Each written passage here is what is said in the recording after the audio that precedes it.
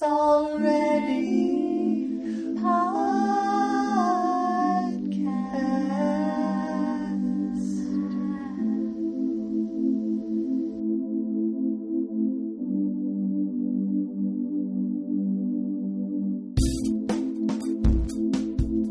Hi, and welcome to the Always Already podcast. This is B. This is Rachel. This is Emily. And today we're going to be talking about Queer Inhumanisms, a special issue from GLQ, a journal of lesbian and gay studies. We selected 3 articles, which is inclusive of the introduction. Yeah, right? but Rachel also read a 4th because she's way over-prepared. What in the world? / under-prepared. I got it wrong, but then I got the right ones after. Come on, man. Why blow up your own spot? I'm trying to help you. Come on, it's seriously, though. It's cooler to be an accidental, intellect than an overachiever. Oh, it's way cooler. Oh, yeah. Cooler I think it's way cooler. in, the Ferris Bueller. Yeah, that way people don't resent you. Exactly. Got it. Anyways. So what were the articles that we read? We read the introduction to the collection, which is called... Oh my god, I just did this. Has the Queer Ever Been Human? Yes. By Dana Luciano and Mel Y. Chen. Awesome. And then we also read a piece by Karen Barad, Transmaterialities, Trans Matter, Realities, and Queer Political Imaginings. And we also read an article entitled Feelings and Fractals, Woolly Ecologies of Transgender Matter by Jeanne Vaccaro. So it's very extremely rich. Yes, Ooh. extremely rich. Jinx. Just kidding. Beep. I'm back. You can talk. Okay, yay. But yeah, no, I really enjoyed I enjoyed all of it, but I particularly felt they were all just very thought-provoking and intermingling and open sources of critique as well as their own source of critique. Absolutely. So. Also, the special issue is quite large. We read just a small fraction of it, so if you find any of this interesting and want to look for more, it's all available online as well, free PDFs, I think, right? Yep, by Duke University Press. So check it out. Do we have any news or any updates? Well, we're all looking for jobs, academic jobs. So if you know of any, or you have any, you can reach us at alwaysalreadypodcast@gmail.com. That would be amazing. Postdocs included. Adjunct courses. Anything that we can put together for money. And you can also support us on Patreon, correct? Oh, yeah. Become a patron of the podcast if you like us. That won't get us academic jobs, but it will help it'll pay us back for the microbot. Yes. For the Lacan. Yeah. So.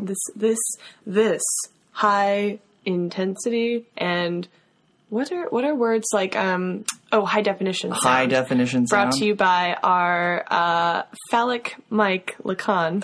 Who was mentioned actually in this issue. I counted only once. Lacan. Well, thankfully it was reduced to 1. Yeah, when was he even mentioned? I think it was in the intro when they were doing sort of like an overview of every possible. It was the intro. I'm trying to see if I can find it because that would actually be sort of a fun place to start. Yeah, is like reading the Lacan quote. Okay, well you look for Lacan, and we will pause and be right back after this short summary. It's John here. I just wanted to jump in, somewhat awkwardly in post, as Emily often says, to thank our current patrons. A special enhanced shout-out to Matthew Ryan. Matthew, if you have anything that you're working on, you want us to mention it on air, send us an email. And thank you to our other friends of the podcast, David, Bunny, Zach, and Leica. And with that, back to the show. This week, we read 3 articles from Queer Inhumanisms, the special issue of GLQ, a journal of lesbian and gay studies, edited by Mel Chen and Dana Luciano. We begin by reading the introduction to this special issue, entitled Has the Queer Ever Been Human? This first article lays out the theoretical foundation for the issue and the questions the editors hope to raise by putting queer theory in conversation with what they call the non-human turn. That is, scholarship on posthumanisms, animal studies, animacies, monstrosity, and new materialism. Basically, scholarship also attempting to decenter the Anthropocene. They do so to ask, quote, has the queer ever been human, end quote? And simultaneously, they ask what queer theory can help us understand about ecology. They ask these questions to underscore both how the queer has been dehumanized and violently denigrated, and also the resistant push against being included at all in a liberal conception of the human, whatever that may mean. Finally, by introducing the word inhumanism, the editors attempt not only to stage an encounter between the queer and the inhuman, but also to extend the term queer beyond its traditional use as a referent of sexuality and gender, and one that can reveal new insights beyond the Anthropocene and its immediate ecological surroundings. In Feelings and Fractals, Woolly Ecologies of Transgender Matter, Jeanne Vaccaro explores the theme of craft and creation, geometries and locations of touching, developing a new lexicon that includes feelings of connectivity and repeated practices of embodiment. The reader is taken on a journey through the intersecting worlds of trans studies and ecological matter. Exploring the journal's orientation of queer and humanism, Vaccaro argues that the handicraft of the crochet coral reef, one that conjoins human hands and non-human ecologies, is suggestive of the everyday becoming of trans life. Indeed, she asserts that situated, interconnected, and productive theory of ecology advances how trans is not a matter of static identity, but relational interaction. The handicraft is often seen not for its productive capacity, and is rather hidden from popular view, as just some other recreational hobby. This resonates with trans realities, hiddenness, creativity, interaction beneath the scenes of visibility. And for Vaccaro, that means and makes all the more important the bringing into disclosure of trans embodiments. For these are a part of what Vaccaro theorizes as the infinite interconnections of life and experience and of gender.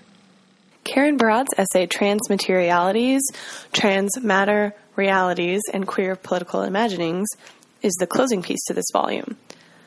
As the editors describe it in the intro, Barad's piece, quote, emphasizes in its very form the conceptual experiment that queer inhumanism represents, given that a concept is both multiply produced within the pages of this issue and a long way, if ever, from settling, end quote.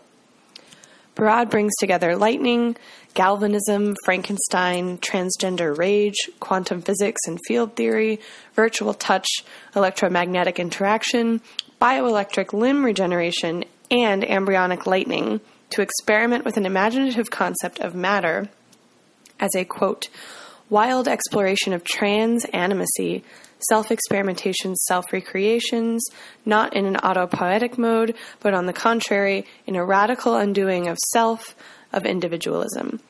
The radical potential of these reimaginings lies in its yielding to a politics of regeneration, with all of its monstrously queer possibilities. The political investment in creating new political imaginaries requires an account of imagining's own materiality and all of its destabilizing features. This is a really jam-packed essay and free online. We definitely recommend you take a look if you find the conversation interesting. So I really loved the entries that we read, but I found myself, and I don't want to start off immediately criticizing everything that is coming in. But I yes, had you do. Yes, I do. I'm totally the pugilist. I just think there were, so specifically in the introduction, in the question that's posed, has a queer ever been human? I wondered whether adopting a kind of a new vocabulary or even a new grammar for the way that we're discussing being, becoming, and the like, are we, or does this volume smuggle in old conceptions or saying the same things only within a new language? Mm-hmm. And is this emancipatory? What kinds of ways can we sort of see this project as being the productive project that these authors envision it to be? And I mean, that's just the first question of many that I wrote that's still hanging in my head. So, that. Okay, so I want to ask something back to you really quickly. Yeah. So when you say smuggling in more of the old or more of the same, exactly what same or what old is it that we're worried about? So when I was reading about this notion of the inhuman, which then obviously framing it around the idea of what is human, seems to suggest that it's already a settled thing. on the one hand, that the human as a concept, the human as a kind of either a philosophical notion or even as a lived reality can be dispensed with, and that these other kinds of ways of being, because the human is this normative category, need to be theorized outside of its normative capacities, right? And my thinking as I was moving along was that how to do it seems, or how it was done, seems to just be reflecting on the previous conceptions of what is human, and paradoxically placing that normative framework within the language, but it's hidden behind a language of change, negativity, becoming, belonging, fractalization, ecology, and the like. And I'm wondering if the inhuman is doing the work that perhaps, we should then just be re-examining back onto, right, the human. Because it's not so apparent to me that the human is something that we can just sort of, dispense with theoretically, that is already a normative project that can sort of we can push away from. So I'm going to try to take a stab, and then hopefully you guys can correct me if I'm way off. But I think I agree with you in that I think it's flirting with sort of like reinscribing the same idea of what's a human and not really questioning the human, but in some places more than others and in really different ways. Mm-hmm. So I think it does that the most in the introduction. And I mean, in some ways that's an unfair, place to look, because they're trying to sort of present like, what do we get by thinking about non-human objects, so to speak, with queer theory. And I think in that place, they're deliberately, or they seem to deliberately emphasize kind of like the already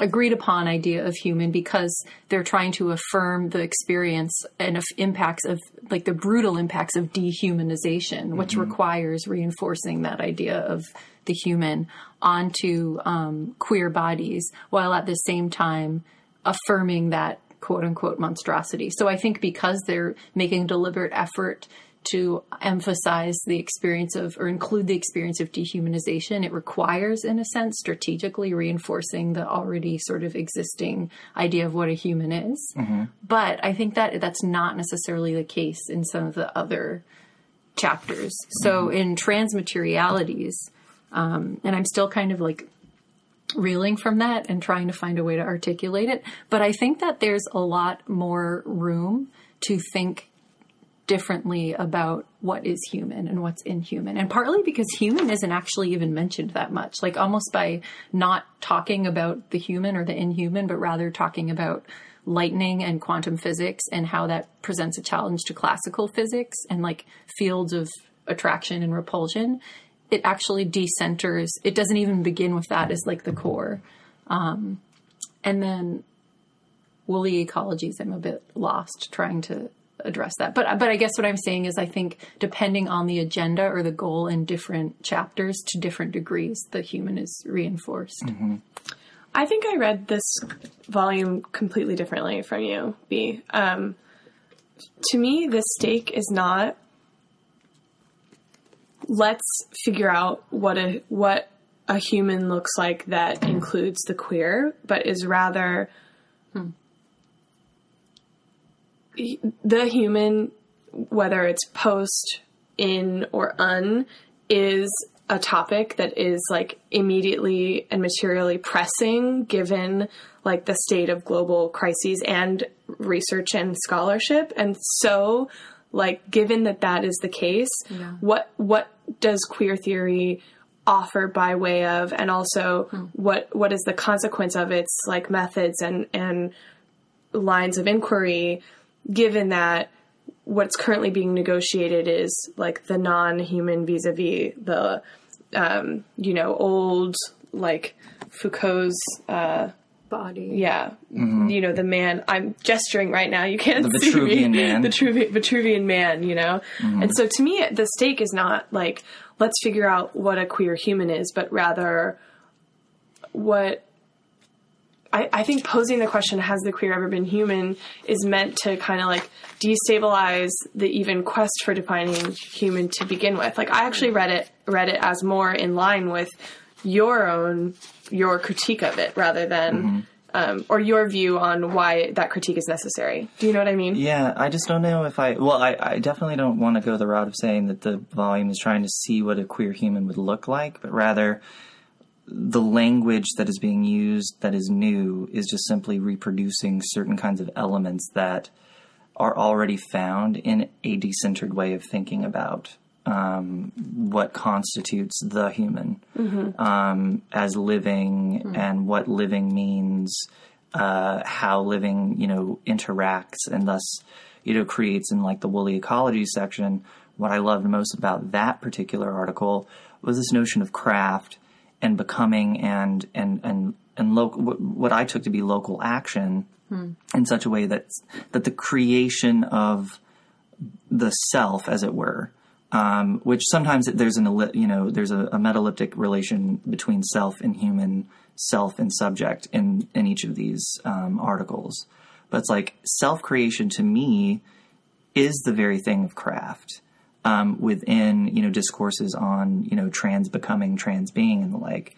That's what I loved about the notion of the ecological, because there cannot be self-creation without an immediate implication of the world, as it were, the world that we share with each other, the world that is constructed by non-human or, otherwise inanimate, as we might say, objects, but is always tied together. Some of the fear that I have, I guess, is just that because there's an element that I fear that there's not enough thinking about living in the sense of actual living. I think that's slightly different though than the charge of like saying the same thing clothed in different garb and thus like ushering in maybe unintended negative and old like conceptual difficulties. Well, yeah, right? I think that they're both the same, or I think that they're actually one and the same.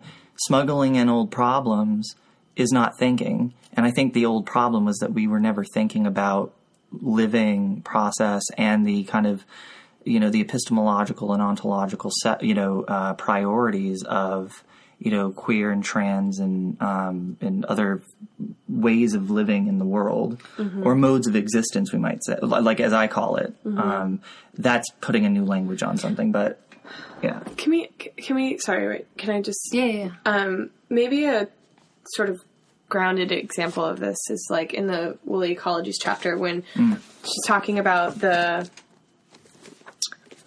like tension between intersectionality and assemblage, right? That like Puar reads the intersectionalism method. I'm reading from page 277 now. Puar reads the intersectionalism method to examine the force of its pedagogy and asks how, for feminist thinkers, activists, teachers, and students, the intersectional is, like the university's traffic and diversity language as capital, sometimes invoked to quiet and absorb difference, right? So that there's this kind of understanding that what intersectionality no longer does the thing that it was thought to do because it's been flattened and kind of emptied, right? And Puar talks about positioning versus what is called figuring in this paper, right? So figuring is supposed to be the thing that like pays attention to lived experience or something, where when intersectionality no longer does, even though arguably like the thing that caused or, catalyzed intersectionality to begin with was exactly the lack of attention to lived experience, right? So maybe I'm just thinking through this now. Maybe there's something kind of like when you call lived experience the thing that is missing and then try to name it and conceptualize it, you then like it continues to evade your grasp. And like the more terms you create to describe it or incorporate it, the more you abstract it rather than... Which is why I would call it living experience, right? As we were talking about yesterday, like living knowledge and living experience, gets away from some of the temporal elements of the lived. And so it describes the way that in order to be living, as I can't remember specifically who said it, identity is dead primarily because identity presupposes a kind of fixed state of being, and that, once something stops changing, maybe it was Sandy Stone actually, once we stop changing, we're dead. Life presupposes change. And so living is something that I think I absolutely 100% agree. You create a conception of living and there's a line of flight away from it because you've just categorized it and there's always going to be an excess. And sure, maybe new languages and new grammars seek to then capture that. But it's like, oh, well, then let's interrogate, I feel like that's right? why Barad goes to physics, though, right? Yeah, but, it seems like there's a metaphor between what you were saying, Ray. It's like the metaphor is, all right, quantum physics versus classical physics is post-humanism versus, Enlightenment thinking about the subject. Right. As two narrative, or as a new narrative way of describing these, tense relationships between old conceptions and new conceptions of change. I think also, though, to be fair, they go through, at least in the introduction, they go through painstaking efforts to talk about queer life and not just the queer human. And precariousness is what we're up against. Like they say, I think that everyone who does gay, they're quoting somebody here. They say queer theory then emerges from an understanding of queer life as precarious life. And they talk about sort of their whole project of using queerness as a method while not removing it from the initial impetus, which was really radical that it came out of in response to the AIDS crisis, even if it's been sort of watered down over time in debates, right? As how do we be legible as humans, as queer humans sort of thing, as a response to precarity. And the ecology of precarity, whether it's in climate change or whatever it is, it's a response to precarity. And I think there's a lot of instances where they use queer life to sort of emphasize queer being taken out of the human context and used what can it teach us about ecology in a way that's useful and maybe goes against what I said before. I don't even know if it goes against. Maybe it just works with. Maybe. Yeah. Maybe it's in the electro-repulsed charged relationship. It's an interaction. It's the lightning to the... I really loved all the parts about lightning. I learned so much about lightning that I did not know from reading this broad chapter. But, yeah. Well, it's oh gosh. Yeah. Can I say one thing that's hopefully a little smarter and more serious than I learned a lot about lightning. But it's actually a really big metaphor in philosophy. Nietzsche and all them talk about lightning, right? But so the thing I thought was interesting though about what Barad was doing was she was not saying not simply let's turn the negative into a positive or whatever that refrain is, however that's been watered down, but and not just the thing you said before, which was find new grammars to sort of enlarge in our conceptions or whatever, but it's also to trouble or to give two interpretations of a phenomena that exists side by side. One which is dangerous and co-ops and potentially violent, and the other which is this radical unsuturing, unstructuring, and then then we have this fill in the blank for whatever this future looks like. But for Barad, it's not a future that's a future in time, but it's a simultaneous radical future that is also now, right? That's the lightning. Yeah. Right. So the idea that something like this kind of this work on frogs where people are regenerating with bioelectricity, regenerating limbs and creating eyes where there weren't eyes before, right? So on one hand, she reads that as queer in this intimate, desirous way and in this potentially radical way. But on the other hand, she's I don't want to ignore the potential for this to be another form of genetics, another form of ingraining or reinstating racial hierarchy, another form of disciplining literally technologically and the human capital H in the Western Enlightenment tradition, right? And I think that those two things are coextensive is I don't know, maybe trying to do that thing where we still keep living experience. I don't know. I don't know if it's successful, but I think that's the impetus, you know? And I think that's the most, I mean, it's thought-provoking in a way that's not just like, that's not condescending or banal. It's thought-provoking in the sense that it actually changes the way one might think about the phenomena that we are engaging with, that we see every day, because, you know, we're going to leave this particular office and renegotiate everyday living experiences of our own. I think what's really great about, like, the notion of lightning, which, regardless of learning new things about lightning, it reminds me of Benjamin's notion of knowledge is coming up in flashes, and that the way Barad is describing these mechanisms reminds me of Benjamin's, you know, kind of epistemology, that things come together in that lightning flash where it's constellated, it makes sense in a sort of now of recognizability, and that, you know, the element of infinity that's within Barad is a means of saying, look, we could actually be, you know, vindicating queer theory, trans theory, and the like, because quantum mechanics is already making headway and towards, because we've idolized scientific fact and theory for God knows how long now. But, you know, quantum theory is now suggesting, and mathematics in that realm is saying, look, there is this infinity. There's an infinite infinities. There's a multiverse that through math makes finite that which we can barely comprehend. That vindicates queer theory in the sense that we have been talking in queer theory. We have been discussing and theorizing about the multiplicitous ways in which the being of human engages and is disclosed in the world. And that there cannot be a simple tabulation of that which is, you know, it can't just be given. The human, it can't be just given. And I think that I really believe, or at least I want to believe, that move that Barad's making is a really amazing way of going through and accepting the fact that there is an infinite, you know, accord of becoming and being, so, whether it be human or not. I mean, in that sense, is she, like, do you think she's just sort of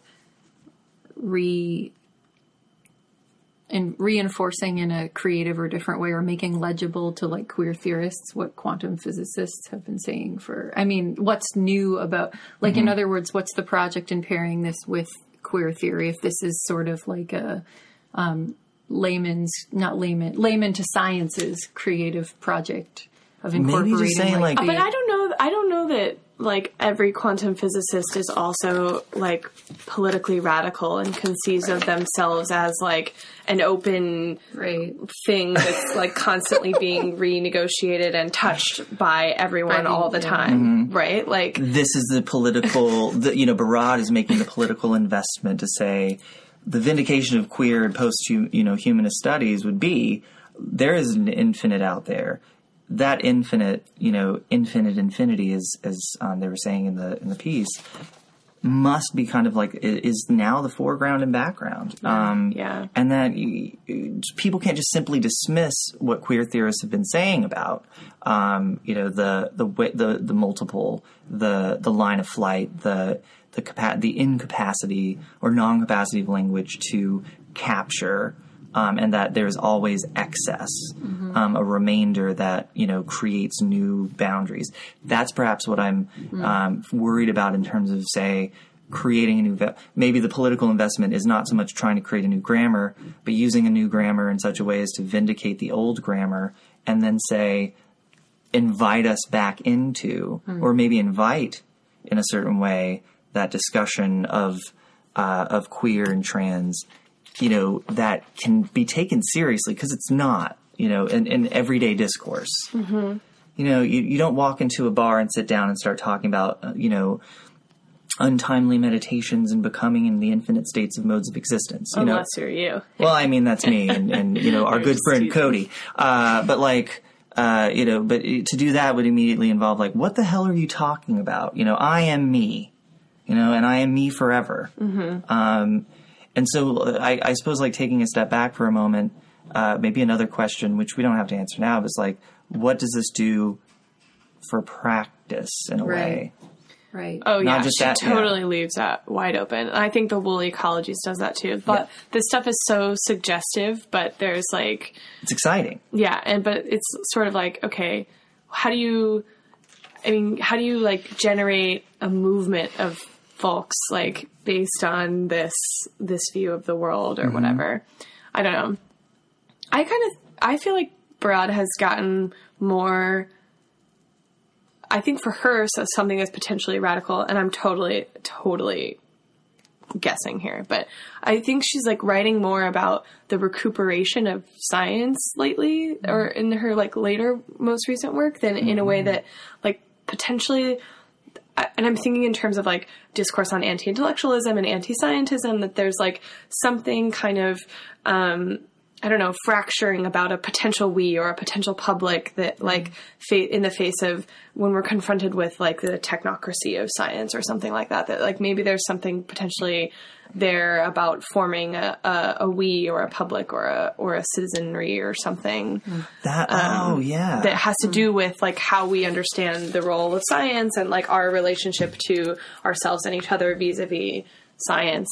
I don't know. I'm totally speculating. Like she uses us a lot, in the, like especially as she wraps up in the end, and the last one is almost like a treatise or like a call to collectivity of some sort. Let us align ourselves with the raging nothingness, the silent howling of the void as it transfigures fleshy possibilities, wandering off the straight and narrow path, wondering's a light. Trans desires surge forth, electrifying the field of dreams and transmaterialities to come. I think it's beautiful, and, you know, if we could just, like, you know, break that down into... And also, what does that mean? Also, I think that's beautiful, and what does that mean? But, yeah, no, it is a call to action. Us no, there, yeah, absolutely, and it's like, let the void work on you. Yeah, and there's an us in woolly ecologies, too, right? Isn't, it's like, a call. The craft is, like, it's like a collaborative craft that like you literally cannot do alone in isolation, right? What I thought so politically and just normatively and theoretically awesome about that particular article was that the craft is the thing that is oftentimes overlooked because it's the sort of handy labor, right? To crochet. Also a movie from the 90s. And, you know, that too, you know, which is never overlooked and should be watched a billion times. You would love the craft. I love the craft. My entire childhood, teenage years had been defined by wanting to be a part of that coven. But you also love practical magic. And I also love practical magic. Do you like Roswell? Okay, we can go on for days. And Stranger Things. Buffy? I mean, naturally. Buffy. Come on. X-Files, everyone on the podcast in terms of I hear you never listeners. Watch X-Files. Never. I only sleep while X-Files is on, which is true. It's my favorite nap time show. But like the notion of the craft is already kind of, or crafting, craft work, handiness or handfulness and heedfulness are these things that are overlooked because it's simple doing. You know, because then I'm thinking, well, you know, the everyday, you know, the living experience, not to create, I don't want to categorize, but the living experience of trans and queer, but in particular trans, is overlooked because, you know, it's overlooked because in that sense that self-creative acts or creative acts, you know, of the body, you know, doesn't get the political attention that is needed. It's not it's not accorded a kind of politics. It's overlooked in that sense because it's not, you know, these big identitarian claims.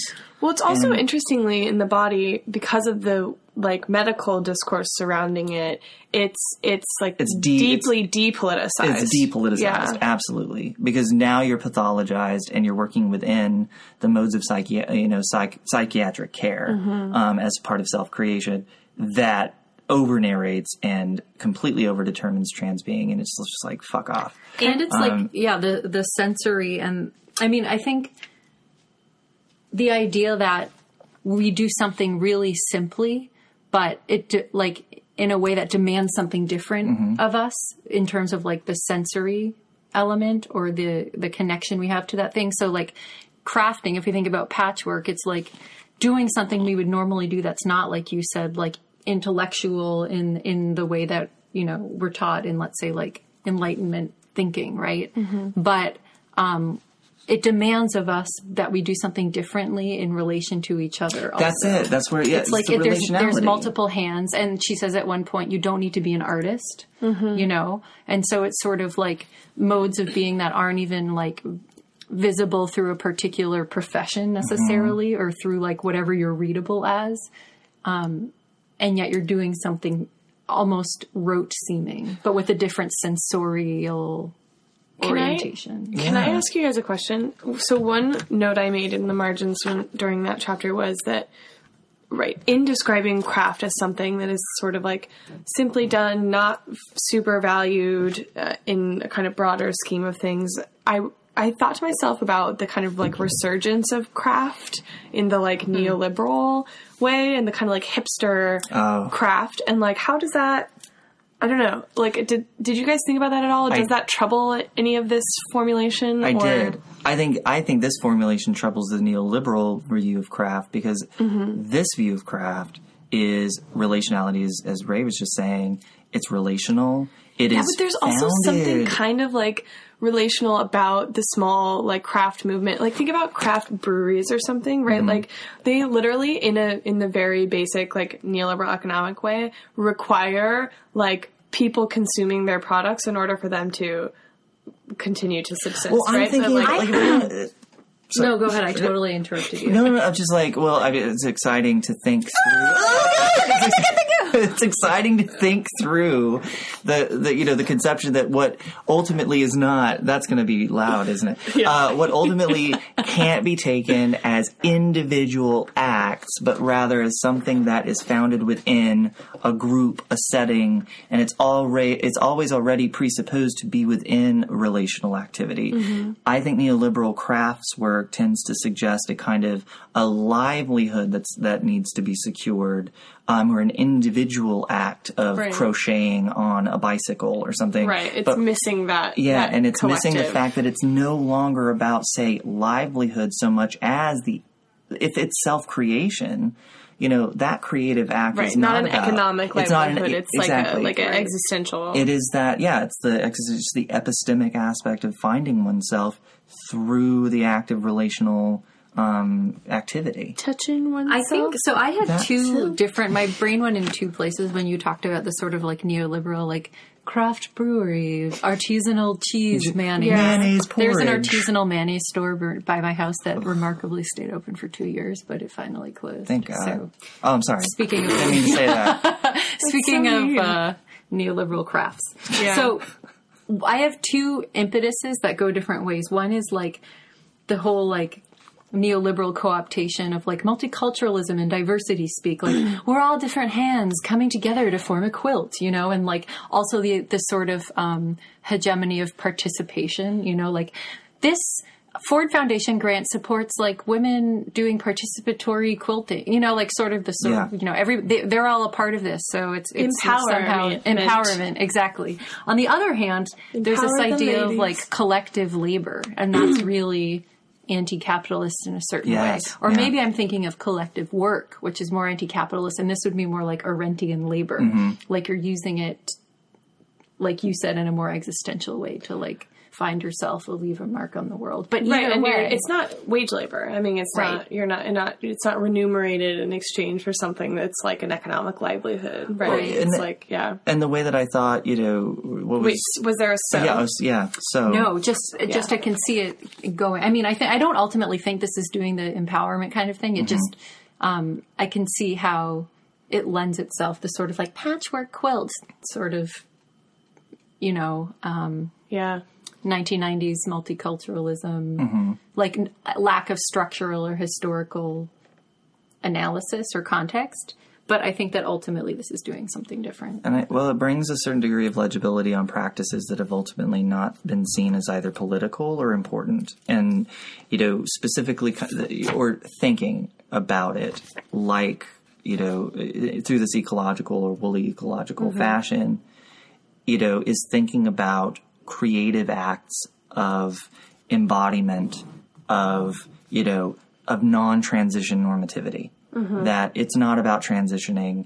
It's not about, this whole overwhelming narrative of like becoming the other gender or transing in that sense, that must look like this particular embodiment, but saying there are so many different embodiments of trans that get lost in the bigger narrative of either transition or, that's caught in medical discourse, but that's also a part of our everyday discourse of like looking normative and appearing in the public in this normative capacity, and that must be what you want, right? Is to look and be this other thing, when in fact, no, I'm not engaging in that kind of act. I'm actually, it's a productive act that seems to be lost primarily because of a political commitment and epistemic commitment of individualism that, it forgets the community-oriented, sets of practices that this article is trying to highlight.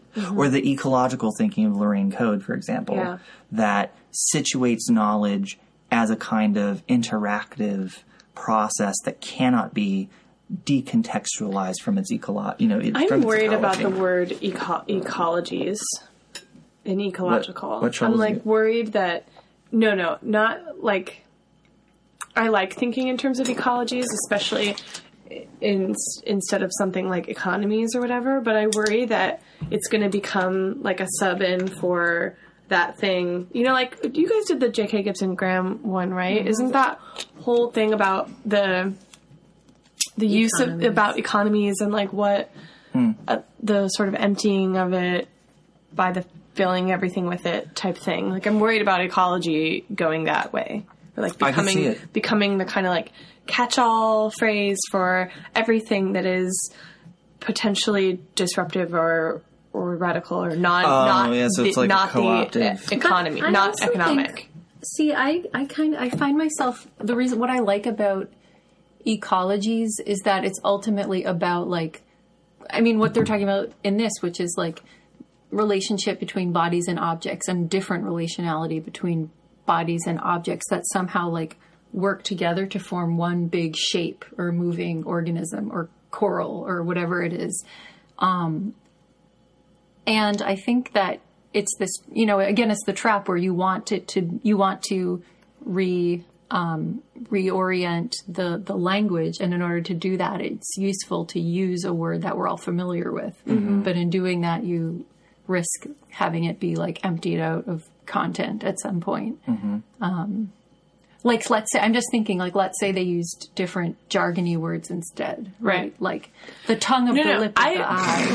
Let me be, I love ecologies. I love thinking ecologically. I love it, but I'm worried about it's like where it's going to go. That was a totally aside. That has not I think much it's to do important with because this. it's like the first question posed was the new grammars that kind of smuggle in, or the new way of the new language that just merely recapitulates an old thing, but then at the same time, the new language that ends up normalizing. Right. I don't want ecologies to replace economies. Right. Because then it forgets then you're no longer thinking about some of the substrata of economies in general. Right. Or the way that like ecology, I think, explicitly meant to designate something that was not an economy, but also sort of paradoxically by drawing a distinction between the natural world and like the non-natural world, which, in some forms of like progressive radical thinking, we take issue with that division as well. So like you have to have an ecology that doesn't reproduce the like distinction between the human and the the natural and the non-natural in this way that like may have excess and potentially harmful and violent excess, right? So it's like, I don't know. So I lost my train of thought. Go ahead. Well, I was going to say, and I am really saddened to make this announcement because of a previous podcast in which I basically lambasted this thinker, that I've been using Heidegger as a way of recuperating certain ways of thinking about. I wish I had a button I could press that was like a boo. Boo! But I'm recuperating Heidegger's thought and not Heidegger. And I think the two could be extricable. But only in the We're not having this debate again. Right, we're not going to have this fucking debate. But I will say, like, the way that by the way, the boo is from Princess Bride. Boo! Boo! That would be amazing. But the way that we could think about the fact that we perhaps have not been thinking in such a way that, in that series of lectures on what is called thinking, it says most thought-provoking in our thought-provoking age is that we are still not thinking, and that these kinds of inquiries are advancing not only food for thought and thought-provoking ideas, but actually trying to get us to think in ways that destabilize some of the norms that have situated ourselves in a world that, just sort of is given. And we're all guilty just because we're in, queer theory, women's studies and the like, of sort of taking certain things as given. And take hella shit as well, or even thinking itself. It's like to say I think about blah, blah, blah is to normalize a certain method of thinking. And I believe that these kinds of articles and these new movements in queer Inhumanisms and others in trans studies is to it's to get us to think, but really think, not just form ideas, but to say the ideas that have been formed out of this old way of thinking that we've been taking to be thinking, they're not ideas and they're not new. That they reinaugurate or reformulate and reproduce, old conceptions of what is human, old conceptions of gender, old conceptions of difference and the like. And it requires a kind of that onto-epistemological framework that in the introduction they said is Anseldua's main work in the Numistica. It's onto-epistemological in the sense that it creates a new way of thinking, it creates a new theory of knowledge, and it's always productive. That's what I thought actually was really interesting about the Woolly Ecologies piece, is that the metaphor of the patchwork is, it's problematic to call it inanimate, but it's inanimate in a different way than the boulder that they talk about in the beginning, or the lightning, right? Because with the boulder and the lightning, there's this kind of connection that they use Anseldua to draw between like the people and the land, and it invokes like the history of colonialism and like colonization and settler colonialism in a way that connecting it to the craft doesn't as much, because it's less natural. So then it leads to a question of like, and I used quotes when I said natural, by the way. We should have a button for that too. Yeah, scare quotes. We're using scare quotes. I feel like our voices do. I mean, I got it from your tone. The inflection. Yeah. Less natural. So-called natural. Quote. Natural, unquote. Quote. Is it unquote or end quote? I don't know. I know nothing. I thought it was, I don't know. I thought it was unquote. But it should be end quote. I don't know if it should be. I don't get it. Anyways, I thought that was an interesting move because it's more manufactured, right? So when we're talking about inanimacy, does it lose, if we're talking about something manufactured or quote unnatural, like a book or a desk, does that have less animacy or less valence in terms of like connecting the quote unquote human or the body to the surrounding environment, like let's say Anseldua does in Numistica consciousness? Oh, no, I mean, that's more of a question. I love that question. Maybe, the book or a text or something that isn't given the same kind of animacy that a boulder is a part of land could be viewed as a kind of horizon, right? That maybe fused with other kinds of horizons gives a similar kind of, I don't know. I see you smiling. I'm using the word No, it's not you, it's me. Oh, okay. I'm using the word horizon to sort of like to implicate, the limit of what is like when I see a book or I'm surrounded by, crochet work that I have been working on with others. That is, my horizon meeting other horizons that fuse together to create a new method of thinking. But aren't you just using new words? Am I just merely recapitulating old things? I'm just saying it in such a way as to say, like, maybe that it does have a certain kind of animacy, not in the same way. But I think because the question is really thought-provoking, I don't know. I honestly don't know the answer. But I don't really. I'm just sort of speculating. I thought there was going to be more of a, like, naturalist thing going on after I read the introduction because of the connection, because it started with the boulder and the connection between the woman and the boulder. Because I really love that. No, the point, I mean, I thought that was to set up the stakes, which is why I read it as, right, and this is the thing, this is the, like, question that we ask about the Anthropocene, right, which is, does focusing on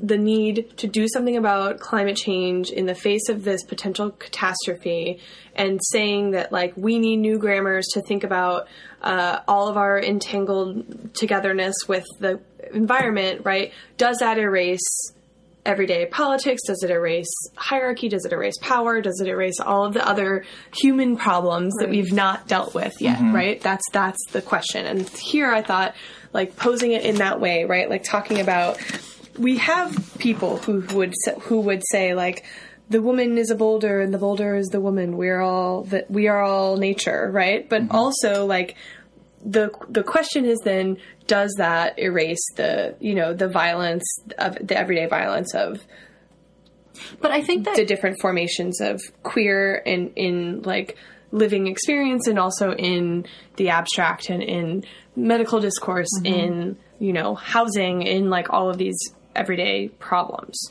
And I think or ways, modes. One thing I actually am really interested in thinking through is, and they brought it up in the introduction, but the subjectless queer critique, right? Like, how does that decenter, like, relations of power and positionality and all these other things?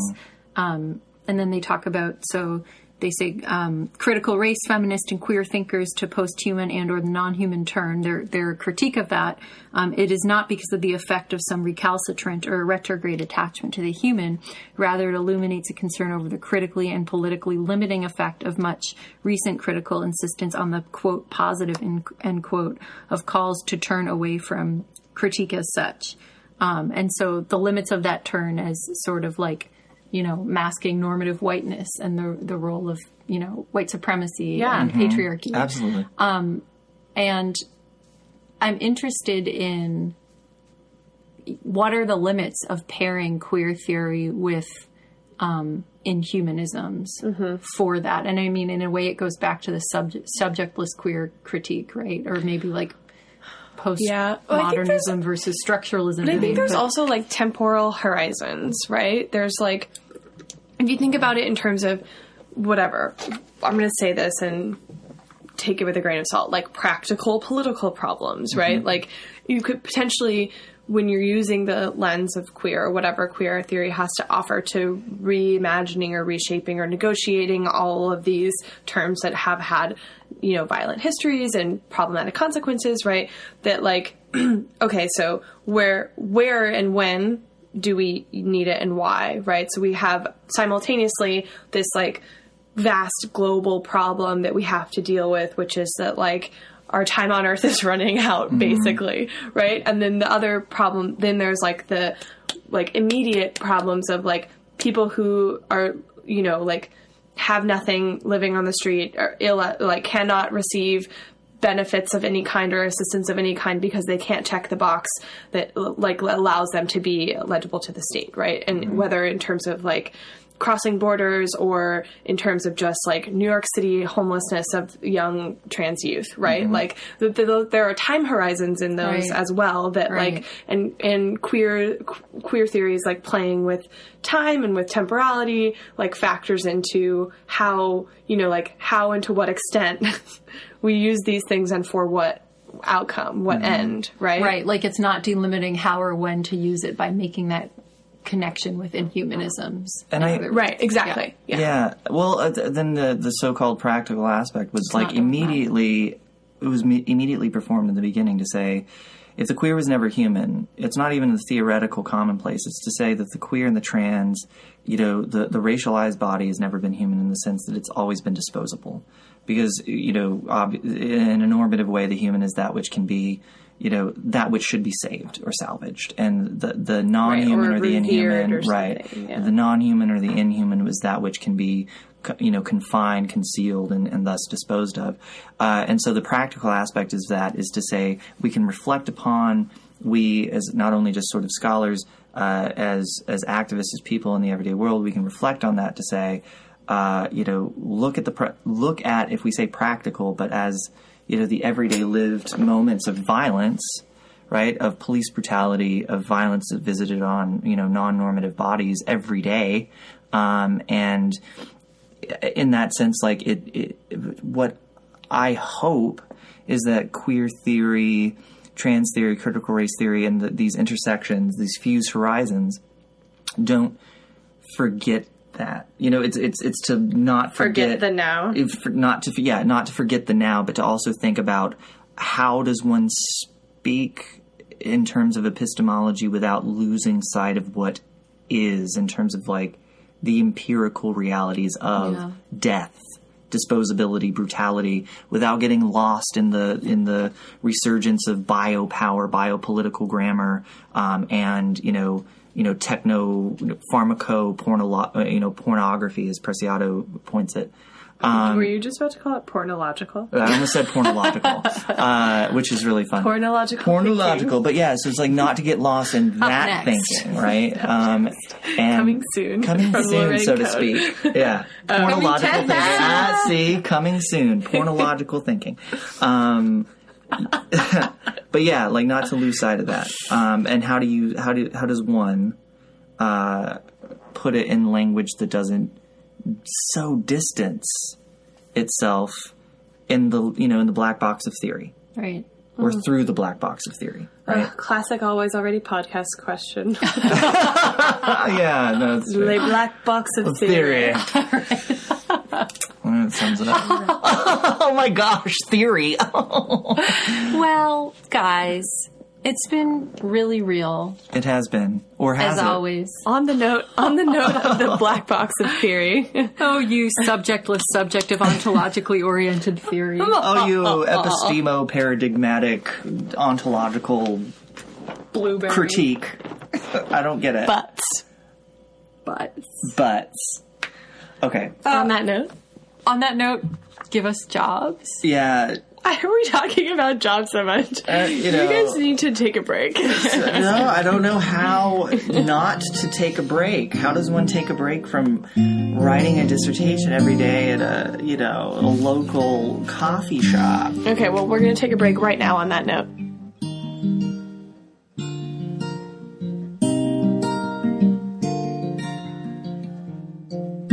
Thank you for joining us today for our discussion of the Queer Inhumanisms journal. As we've waxed on enough about ecologies and the like, we're going to save my Tumblr friend from Canada or one or several wolves for the next episode, the next text-based episode. But thank you for joining us.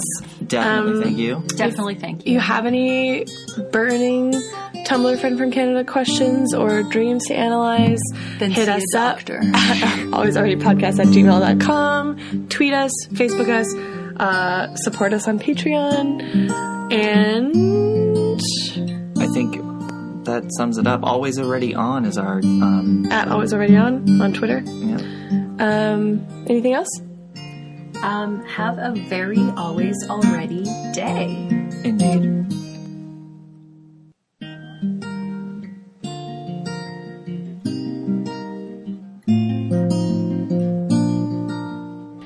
Thank you for joining us on another episode of the Always Already podcast, which is created by B. Altman, Emily Crandall, Rachel Brown, James Paladin Jr., and John McMahon.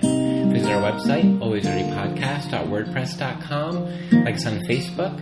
Follow us on Twitter @AlwaysAlreadyOn. Subscribe to our RSS feed. Leave us a good review on iTunes or any review on iTunes. Support us on Patreon. Patreon.com/AlwaysAlreadyPodcast. Email us texts you'd like us to discuss, advice, questions to answer, and dreams to analyze to alwaysalreadypodcast@gmail.com. Thank you, as always, to Leah for the intro music from her, Static Loops, and thank you to Bee for their cover of Landslide, which you are hearing right now. Until next time, bye.